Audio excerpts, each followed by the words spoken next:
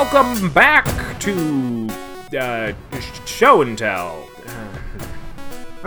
We're Temple of False Pawn. We're Dex not optimized, but our plays sure as heck are fun. I'm Andy. Bruce. And this is week 2 of our early October spooky break. We're between seasons right now, and we just wanted to treat you with something little special, small. Well, bonus. Basically, what we do with these episodes is we talk about a card or an interaction or something that's been on our mind about the game, and we kind of talk about it. Usually something that wouldn't fill a full episode, neatly tied up in this little 10-15 minute package, coming right at you. Last week we talked about Phyrexian Splicer, a cool card out of Tempest. Bruce brought the big guns. I brought the medium guns this week. This week I've got an enchantment that I've talked about on the show, but I just can't get enough of it because since we talked about it, I've played it, and whoo boy. So this card is Duelist's Heritage, 2 and a white for an enchantment, out of Commander 16. It's been reprinted a few times. I got my copy out of one of the New Capenna commanders, and it's pretty sweet. It says, whenever one or more creatures attack, you may have target attacking creature gain double strike until end of turn. This card's sick. Both good and gross, because you don't have to give things double strike, and it doesn't have to be your creature. So whenever one of your opponents attacks, if it attacks another opponent, especially with their commander, you can give it double strike.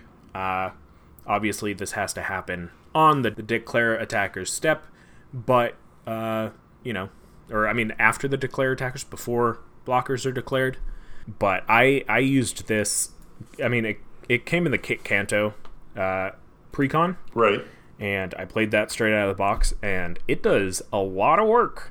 The deck generally wants your opponents to attack other opponents, so when it does that, when they follow your orders of doing that, right, you can give their stuff double strike. And then obviously, you have that information for you, so when you attack your opponents, you can give one of them double strike. I wish this did happen for more than just one creature, but right, it's pretty sweet for a 3-mana enchantment. It's hard to justify getting rid of it with enchantment removal, unless you've got mass enchantment removal. But this thing is pretty sweet, if I do say so myself.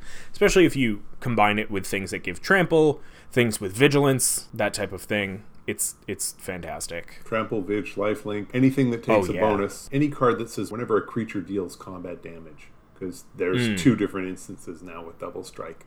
There's so many options that where this can help. Yeah. I was thinking about that with your card, with Phyrexian Splicer. Yeah. Just giving things trample, especially if you target something that is unblockable, or that thing's attacking somebody who doesn't have any blockers, like it really chips away at life totals very fast. Right. You obviously a 1/1 does 2 damage, but it literally goes exponential. 2 is now 4. Like, that's a lot of damage. And in Commander, you easily find 4/4s, 5/5s. That's 8-10 damage, like that. And it's fantastic because you probably have an understanding of how the defending player is going to block anyway. So you kind of use it to kind of even out your attacking creatures, or put it on the thing that you definitely don't want to die. Right. It's also interesting, like, if you get a situation where somebody has a dominant creature, that 10/10, you're probably not already going to give that creature double strike. That player's already way out in the lead. But when you've got an opponent who has a 6/6, a little bit of discussion, and pretty soon that 6/6 now has double strike, and you can swing at that opponent because you're going to kill that 10/10. Now, is that player going to block and give up their 10/10? Or are they going to let it through and take 12? Because if they block, they're going to kill the 6/6. Because they're going to get to that second round of damage. So it creates all sorts of interesting little scenarios where, it's not always just a case of picking the biggest creature. It's not always going to be your biggest creature and nobody else gets a benefit. It's not always going to be, the person I'm trying to work with, I'm going to give their biggest creature double strike. So, right. I love this as an option. And because it also says whenever one or more creatures attack, so you can't give double strike until they're already attacking. So if your opponent doesn't believe you or thinks that you're going to renege, they're not going to find out until they've declared the attacker. Now, I'm not one of those players. If I say I'm going to do it, I'm not going to leave you hanging and be like, ha ha, because you're never going to get anybody to do anything ever again. But it's there. That is something to be aware of with some groups. So yeah, it's definitely one of those cards that it really starts to shine when you do start to lose creatures. It survives board wipes, right. And once you start building your board back up, it's there helping you out, giving things double strike, even as 1/1s is great, especially if you have deals damage triggers. But I mean, like you were saying with the 10/10, they could, you could be like, hey, if you let this through and take the 12, if you attack somebody else with that 10/10, maybe I'll give it double strike. I mean, and then that's up to them to either kill your thing or not. But there's always this.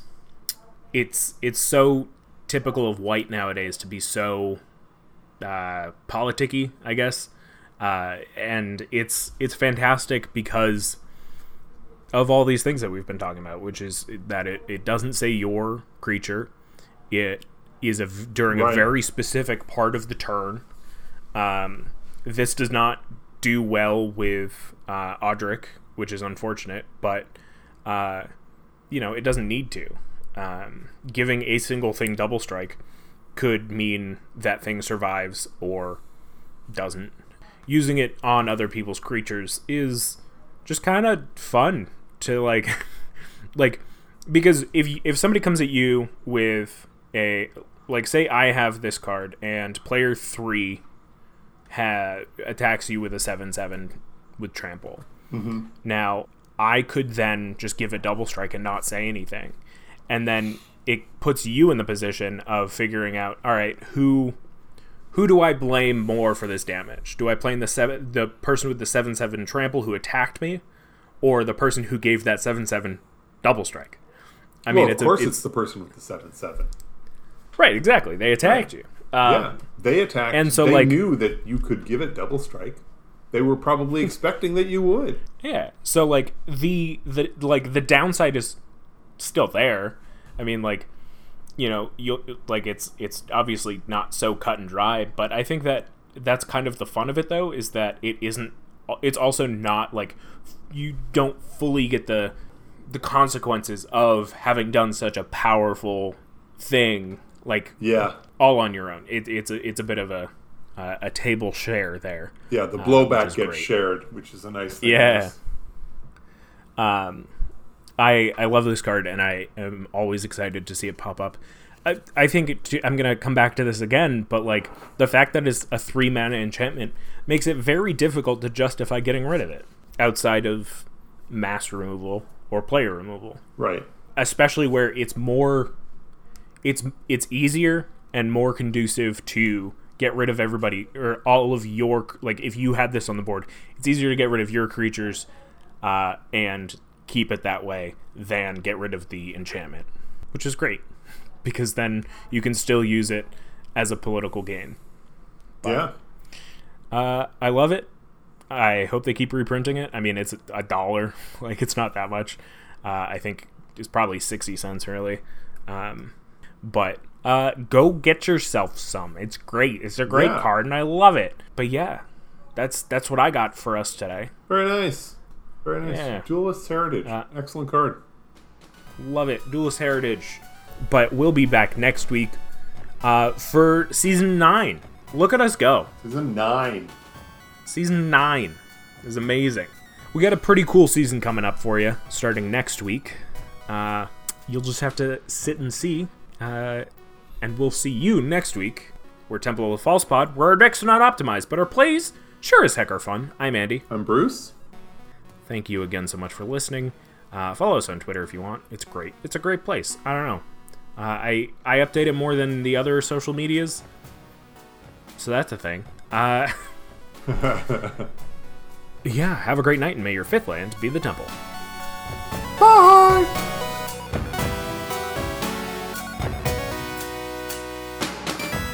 Wait, before you go, I just wanted to say thank you for listening.